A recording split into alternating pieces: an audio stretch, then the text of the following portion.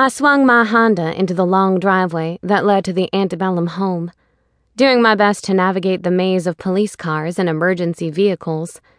It was an odd sight. The swirling red and blue lights cast against the fading white columns and the green-gray mold that covered the chipping paint, evidence of many wet, humid Alabama seasons gone by. It was just a little after 8 a.m., and it had been a long night with too little sleep. Ashland met me at the car. His drawn face and clenched square jaw were evidence that he was angry and disturbed. Hollis Matthews, the attorney who had hired me, had been found dead somewhere in the building. "Hey, thanks for coming over so fast. Listen, the police want to talk to us about last night, but don't go in yet. They are about to take him out." I stepped out of the car, suddenly aware of how wild my wavy, long hair must look.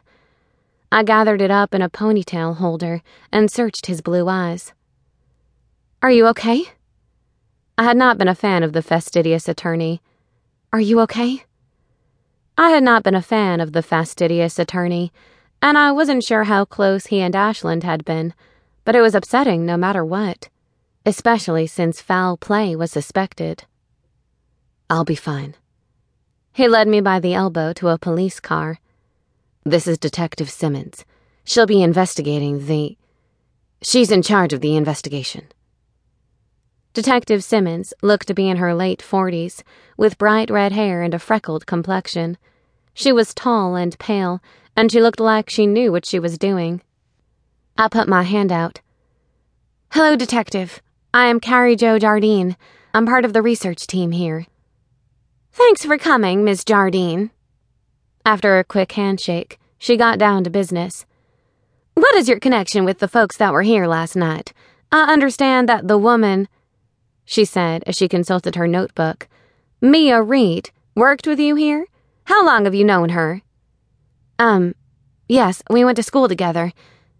I can't believe Mia would be involved with this, but then again, I've discovered recently that I don't really know her like I thought I did." "What do you mean by that, Miss Jardine?" The detective shielded her pale green eyes from the sun that was rising, along with the heat. I thought about the conversation I heard the day before, through the cast-iron floor gates. It was Mia and Matthews, plotting about something that I was pretty sure concerned me. Was I sure it was Mia? I decided against sharing what I heard. I didn't hear everything, and Ashland was standing next to me. I didn't want to look like a backstabbing friend, even though I wasn't.